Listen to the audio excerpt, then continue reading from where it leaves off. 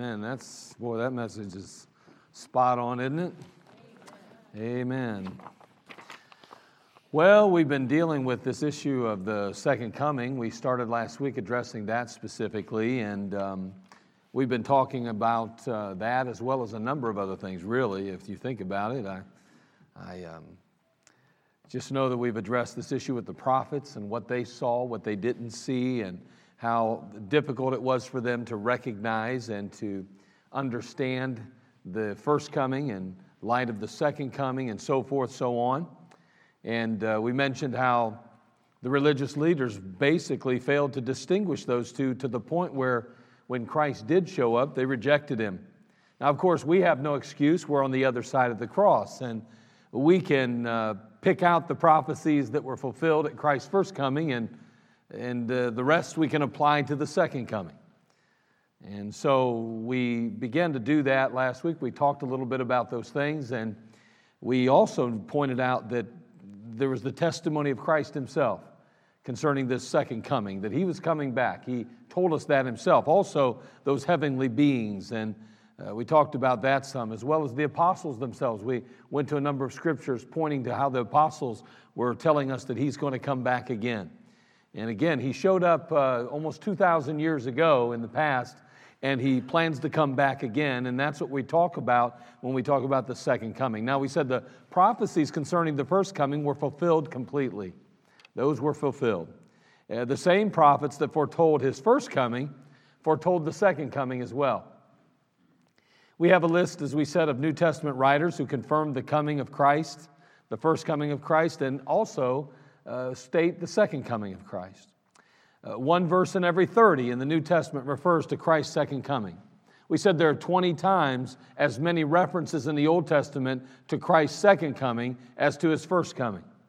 We said that Paul is the apostle to the Gentile, and as the apostle to the Gentiles, he refers 13 times to baptism, while he speaks of the Lord's return 50 times. And so we spent some time talking about the second coming of Christ, and tonight I want to talk on this subject, the time of the second coming. We talked about the fact of it. Now I want to talk about the time of it, the time of his second coming. Today, before we leave, I'm going to give you an exact date, time.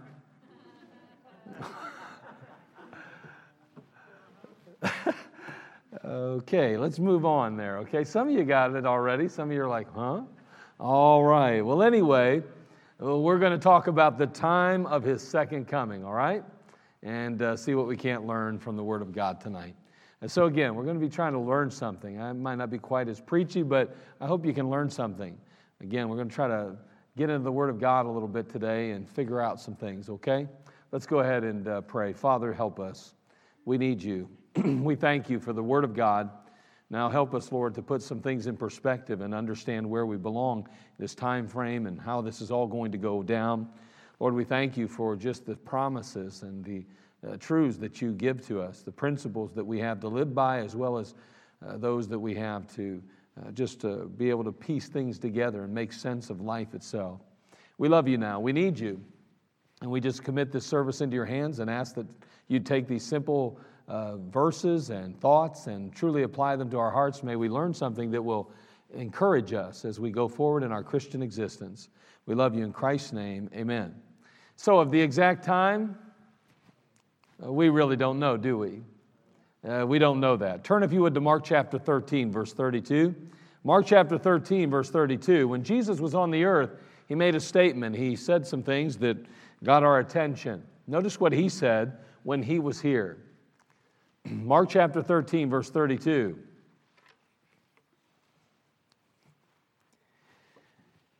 He said, "But of that day and that hour knoweth no man.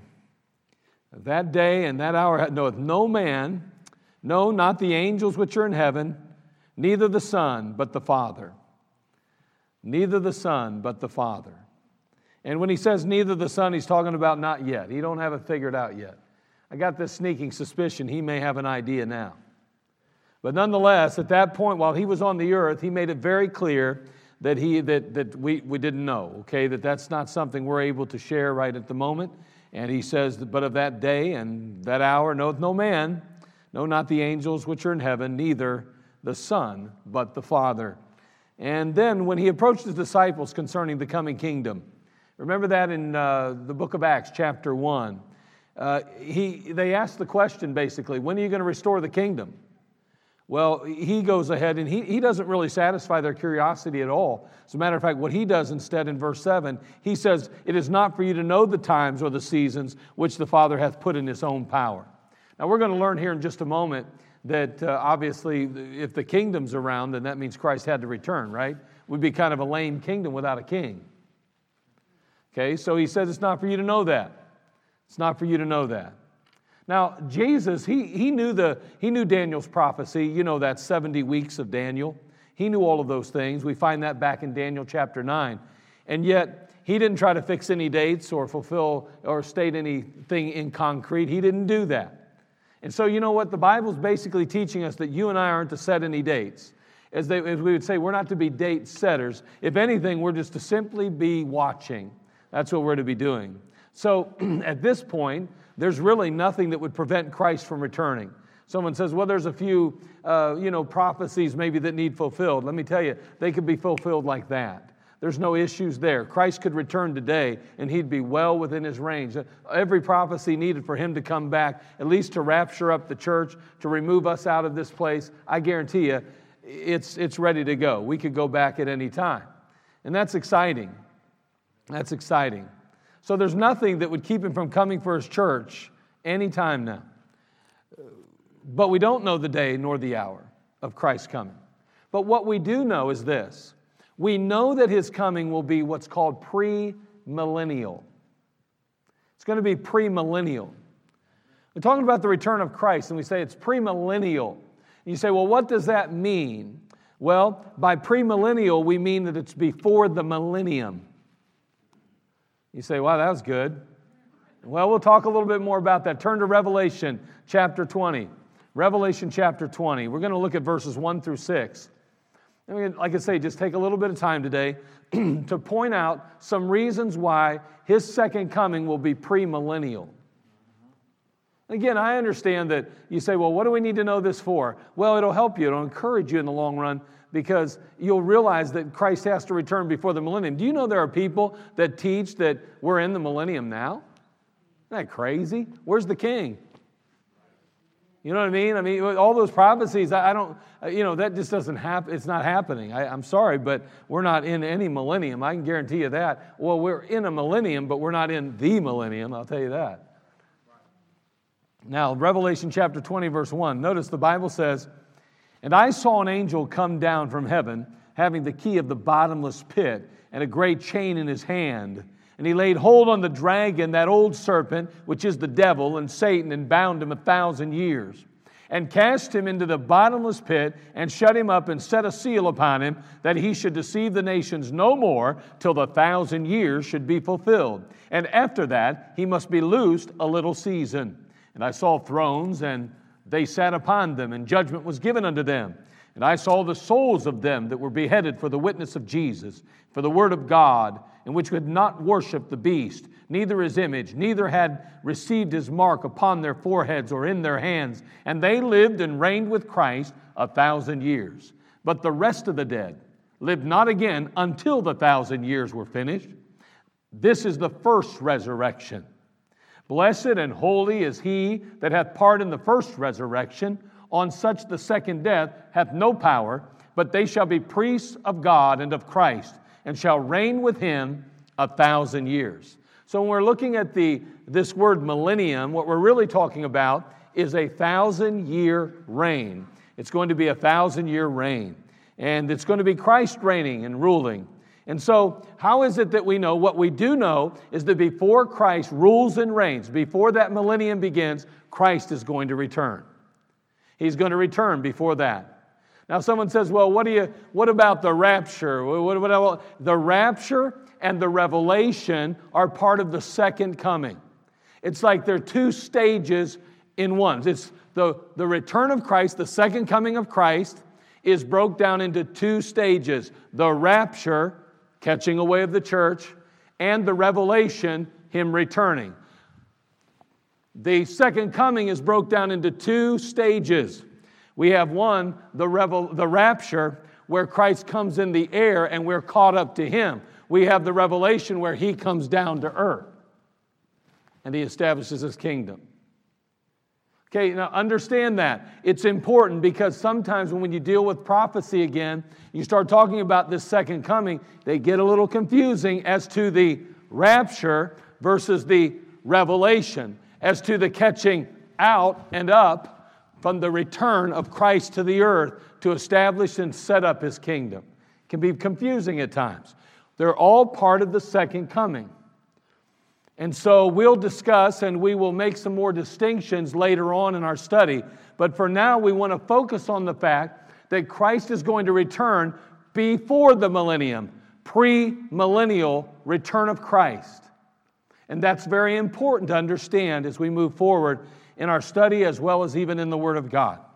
Now, I want to give you some proofs of this. Now, let me give you a very brief timeline, and you probably know it because I do this from time to time. We have, of course, the church age. Then there's going to be the rapture of the church. Guess what that is part of? The second coming. That's right. See, you learn so quickly. And then there'll be that 7-year tribulation, and there'll be the revelation. Guess what that's part of? The second coming. That's right. Isn't this amazing? You are absolutely phenomenal students. So then at that point, we then have a couple of things that will take place, and we'll talk about a few of them. But then comes the millennium. We are saying that Christ's coming is before the millennium, not after the millennium. Postmillennialism. You may never have heard that. It's a thing. Crazy, but it's a thing. Okay, so we're learning the Bible and we're understanding that Christ's return is premillennial. Why is it premillennial? Let me give you a couple reasons. First of all, when Christ comes, He's going to raise the dead. Look at Revelation chapter 20 again. We're already there. Look at verses 4 and 5. Notice what He says here in verses 4 and 5. And I saw thrones, and they sat upon them, and judgment was given unto them, and I saw the souls of them that were beheaded for the witness of Jesus and for the word of God, and which had not worshipped the beast, neither his image, neither had received his mark upon their foreheads or in their hands, and they lived and reigned with Christ 1,000 years. But the rest of the dead lived not again until the 1,000 years were finished. This is the first resurrection. Now, I think it's important to note again, what we're talking about are some tribulation saints here. We're reading about these tribulation saints. Now, we know that when Christ returns for us, we're raptured out. We're resurrected. But then 7 years later, before this big thing takes place, there's going to be tribulation saints that will be also resurrected. There's Old Testament saints, if they were not resurrected back when Jesus rose, and we saw some of them walking through the streets, or at least were recognized by family and friends. If not all were, then they too will be resurrected. Why? Because the Bible gives us the indication that these saints will ultimately be in the millennium. That they're actually going to be there. The righteous dead includes the Old Testament saints, the New Testament saint, the tribulation saint. And guess what? If there's a resurrection, then that resurrection has to take place before the millennium. So they have to be raised before the millennium. Because there can be no millennium before Christ comes then. So see, if they have to be resurrected before the millennium begins, then Christ has to return because nobody's resurrected till He comes. So these, you and I, New Testament saints, the tribulation saints, Jesus has to come back or we're not resurrected. And yet they're the saints that ultimately are going to rule and reign with Christ in the millennium. So Jesus has to come back before the millennium. He just has to. Number 2, when Christ comes, He's going to separate the tares from the wheat. Now I want you to turn to Matthew 13 again, this time verse 40. Notice in that last passage as you're moving there, he says, the rest of the dead lived not again until the 1,000 years were finished. We're not probably going to address that right now, but you know who the opposite of the righteous dead are? The wicked dead. Those that failed to receive Christ, those that rejected the Lord, whether it be His means by which to be saved in the old, the new, the millennium, or the tribulation, it doesn't matter. Those that did not do things God's way, guess what? They're considered wicked dead. And you know what? They'll be resurrected prior to or after, we're going to see after the millennium. 1,000 years later. That's what the Bible teaches us. The rest of the dead lived not again until the 1,000 years were finished. So the righteous dead are raised prior to the millennium. The wicked dead are raised after the millennium. So the righteous dead are raised to rule and reign with Christ. Old Testament, New Testament, tribulation saints, resurrected at Christ's return. They rule and reign with Christ for 1,000 years. And then the wicked dead are resurrected so that they can stand before God at a judgment called the Great White Throne Judgment, where they will then die again after being resurrected. The second death. So when Christ comes, He'll raise the dead. But number two, when Christ comes, He'll separate the tares from the wheat.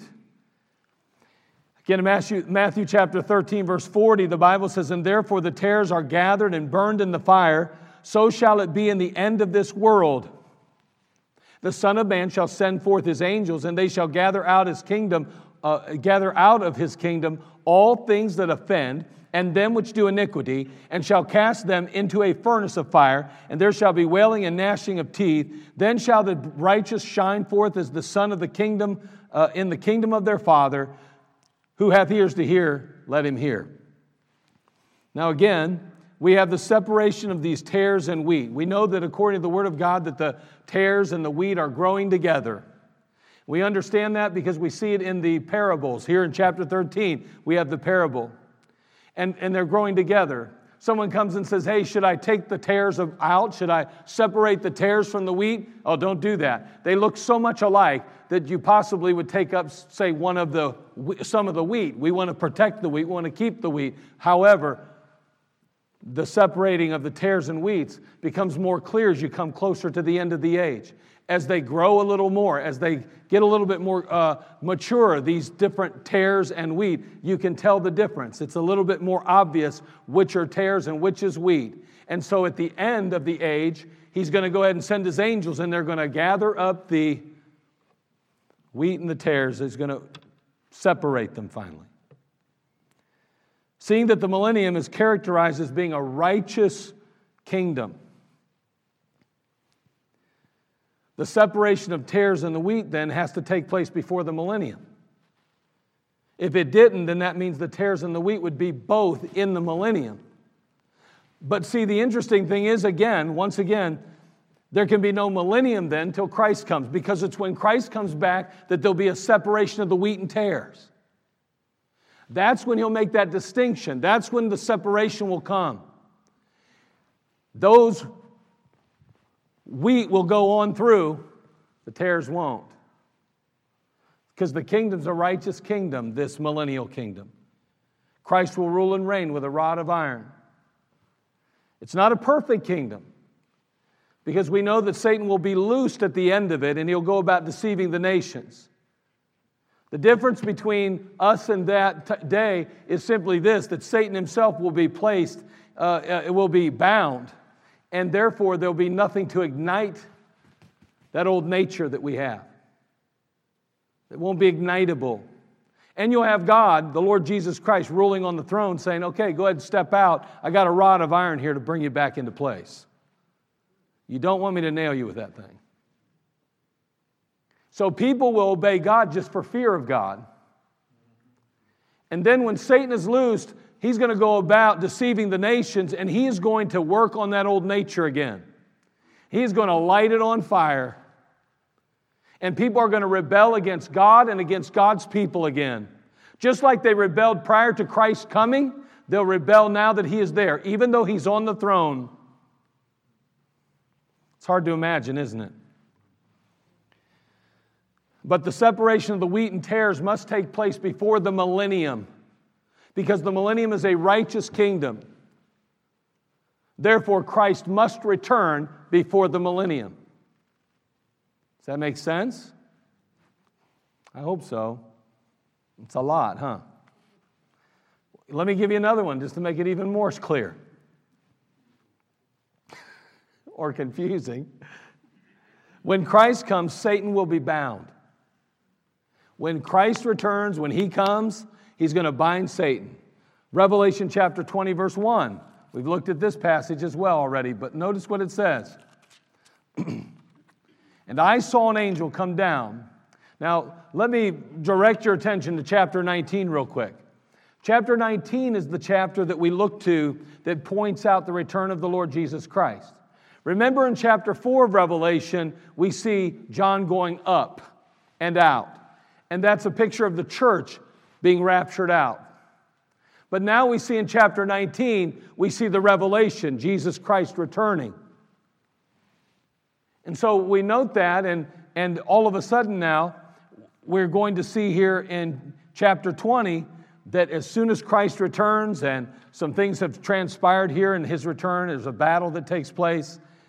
The Bible says, and I saw an angel come down from heaven having the key of the bottomless pit and a great chain in his hand.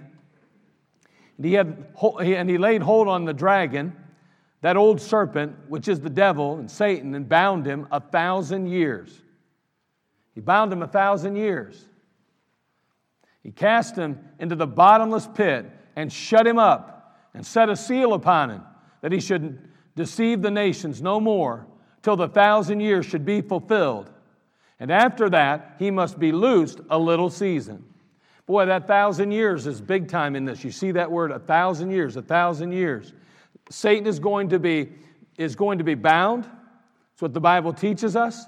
And he's going to be bound 1,000 years. I wonder if any of us can imagine, can you guess what will be taking place for 1,000 years while he's bound? The millennium. So before Christ returns, before Satan is bound, Christ has to return then. Because he's going to be bound for that 1,000-year millennium, so Christ has to return then, before the millennium, in order to bind Satan. You say, when is Christ coming back? I can't set a date, but what I know is it's premillennial. It's before the millennium. And it's before the millennium because we know Christ is going to raise the dead before the millennium. We know that Christ is going to come and separate the tares from the wheat before the millennium. We know that Christ is going to bind Satan before the millennium. Number 4, though, another reason. When Christ comes, the Antichrist is going to be destroyed. The Antichrist will be destroyed. Turn if you would to 2 Thessalonians chapter 2, verse 7. 2 Thessalonians chapter 2, verse 7.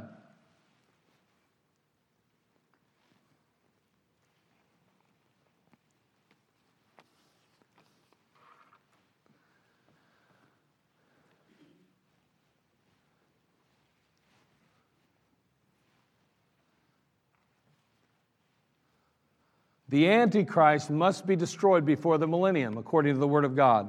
Therefore, there can be no millennium until Christ returns.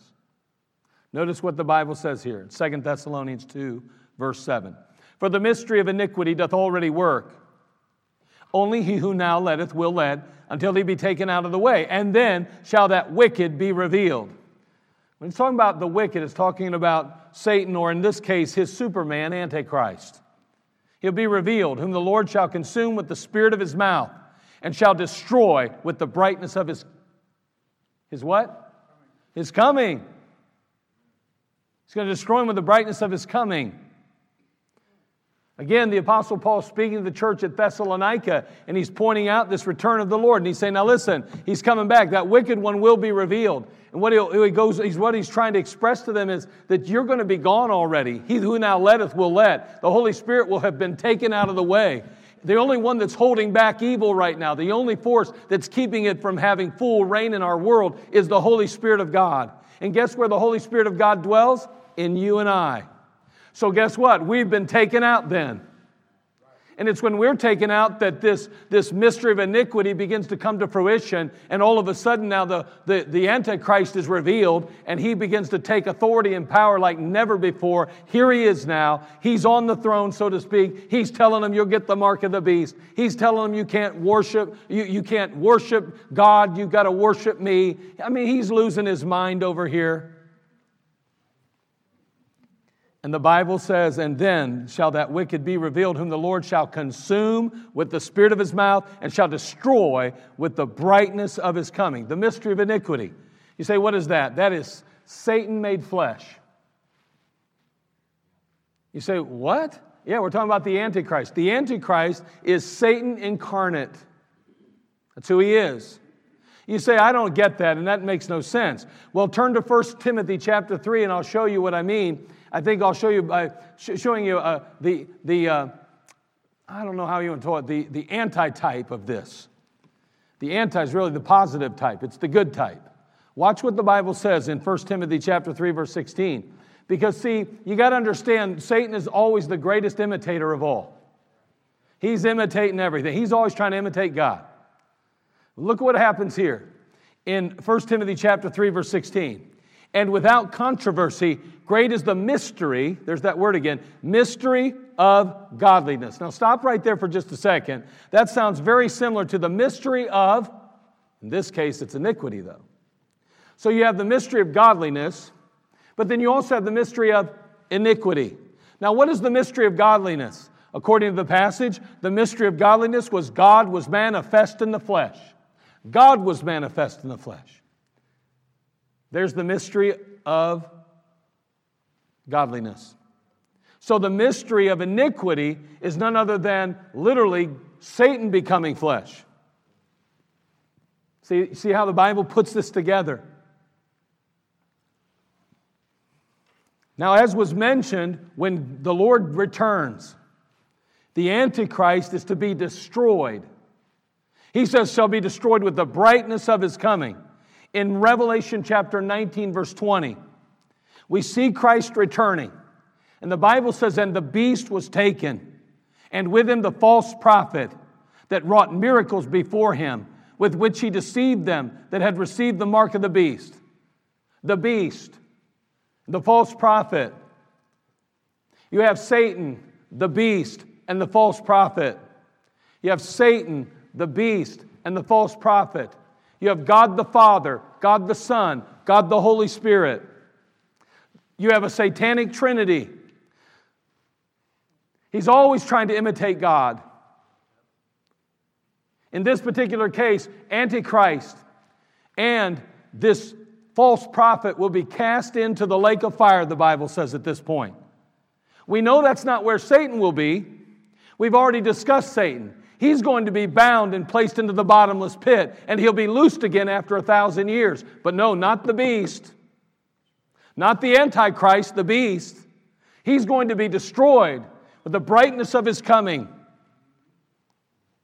And the Bible says, and the beast was taken, and with him the false prophets that wrought miracles before him, with which he deceived them that had received the mark of the beast, and them that worshipped his image.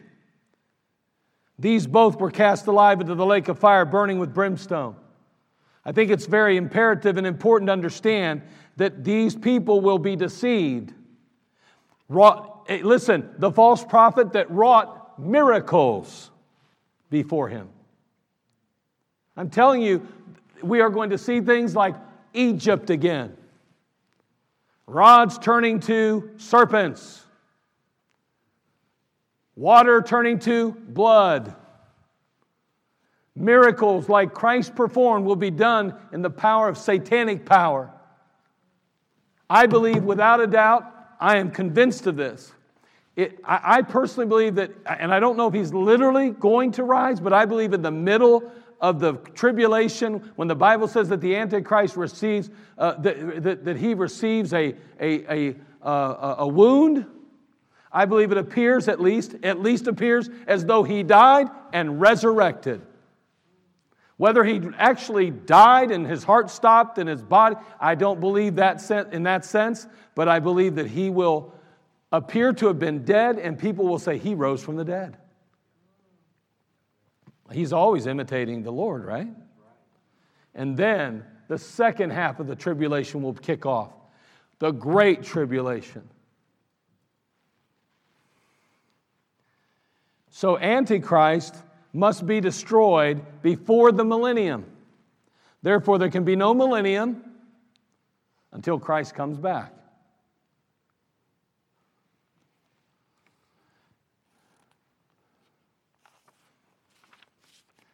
Now, what we've learned is basically this, that there's going to be the church age,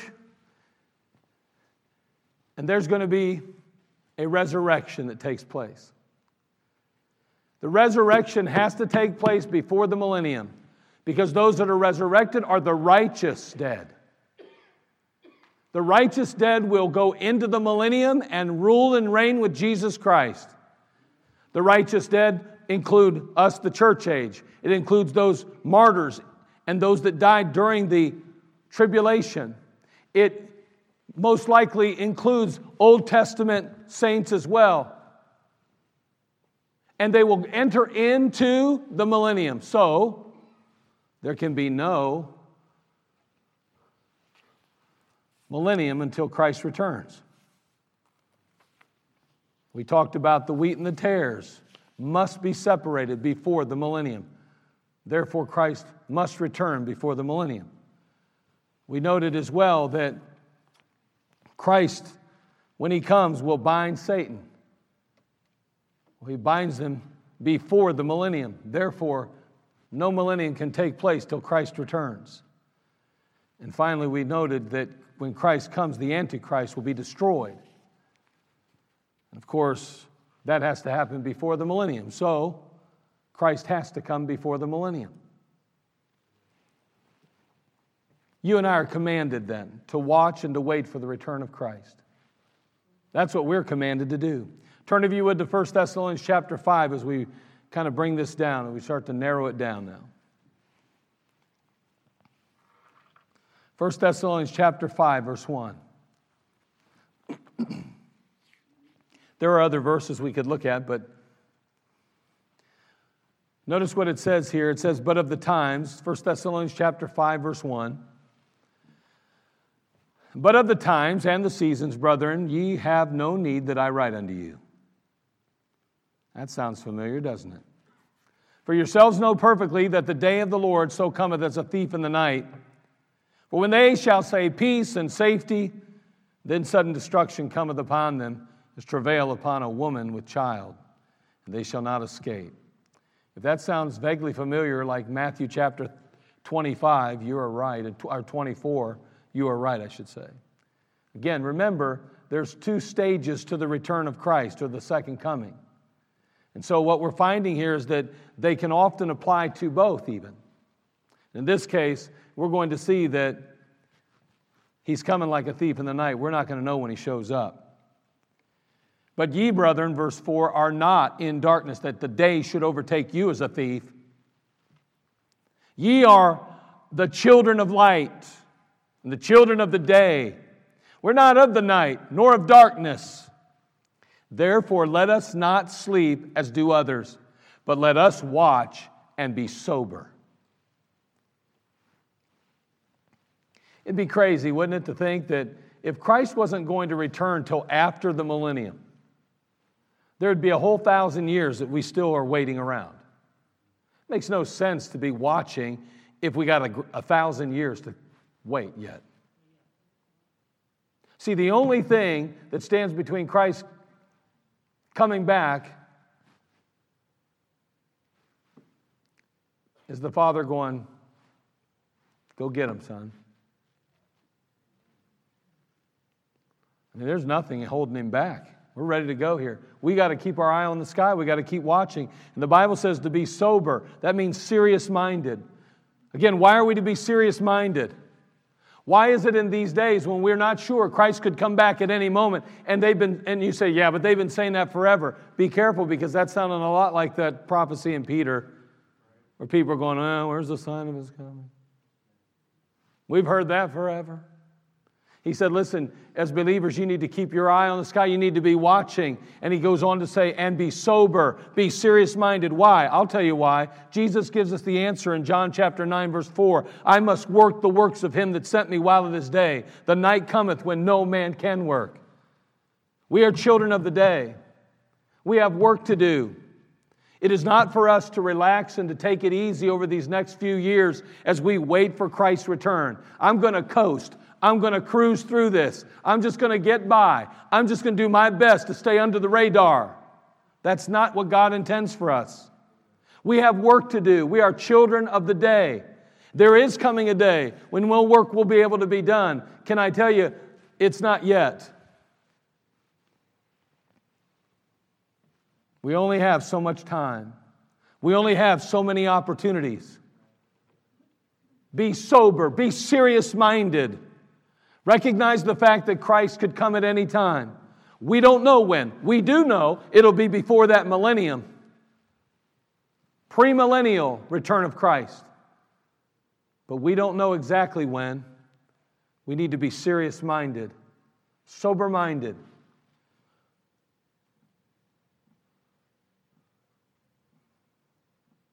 We need to really be looking for the return of Christ and watching all the time. You know, that ought to consume us. I mean, we really ought to be thinking about that constantly and continually. You know what I believe? I believe right now, if I was sitting in jail, being beaten up and persecuted for my faith, I'd probably be thinking about that more.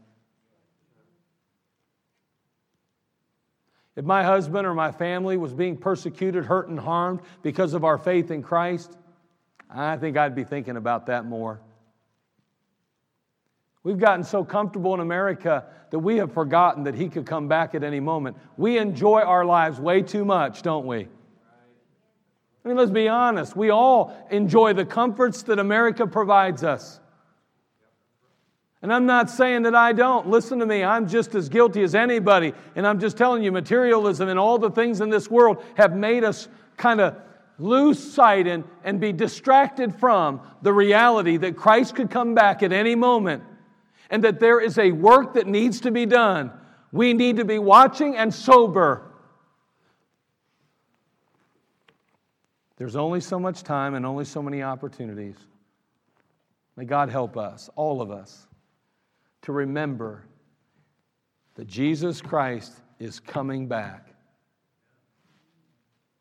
He's coming again. He came the first time, He'll come the next. He kept His word once, He'll keep it again. He's coming back. And when He comes back, we need to be ready. Father, we come to You. We thank You again for just the simplicity of Your word. We thank You for just the way that You give to us the information we need to give us hope and help. And Lord, it's so encouraging to know that, Lord, You're coming back. You've made it very clear in Your scriptures You're coming back. Matter of fact, You told us many things You're going to do before you even begin Your reign. When You come back, You're going to take care of some business. You're going to deal with situations. You're going to work through the problems and prepare us and ready our world for 1,000 years where You'll be on the throne. Bless us now. We need You. Help us to be watching and to be sober, to truly be serious about our time that we have left here on earth, to give to You our best, and to be busy about Your work, knowing that we only have so much time and only so many opportunities. Well, thank You in Christ's name. Amen. Let's all stand. Every head bowed, every eye closed as the music plays. You come.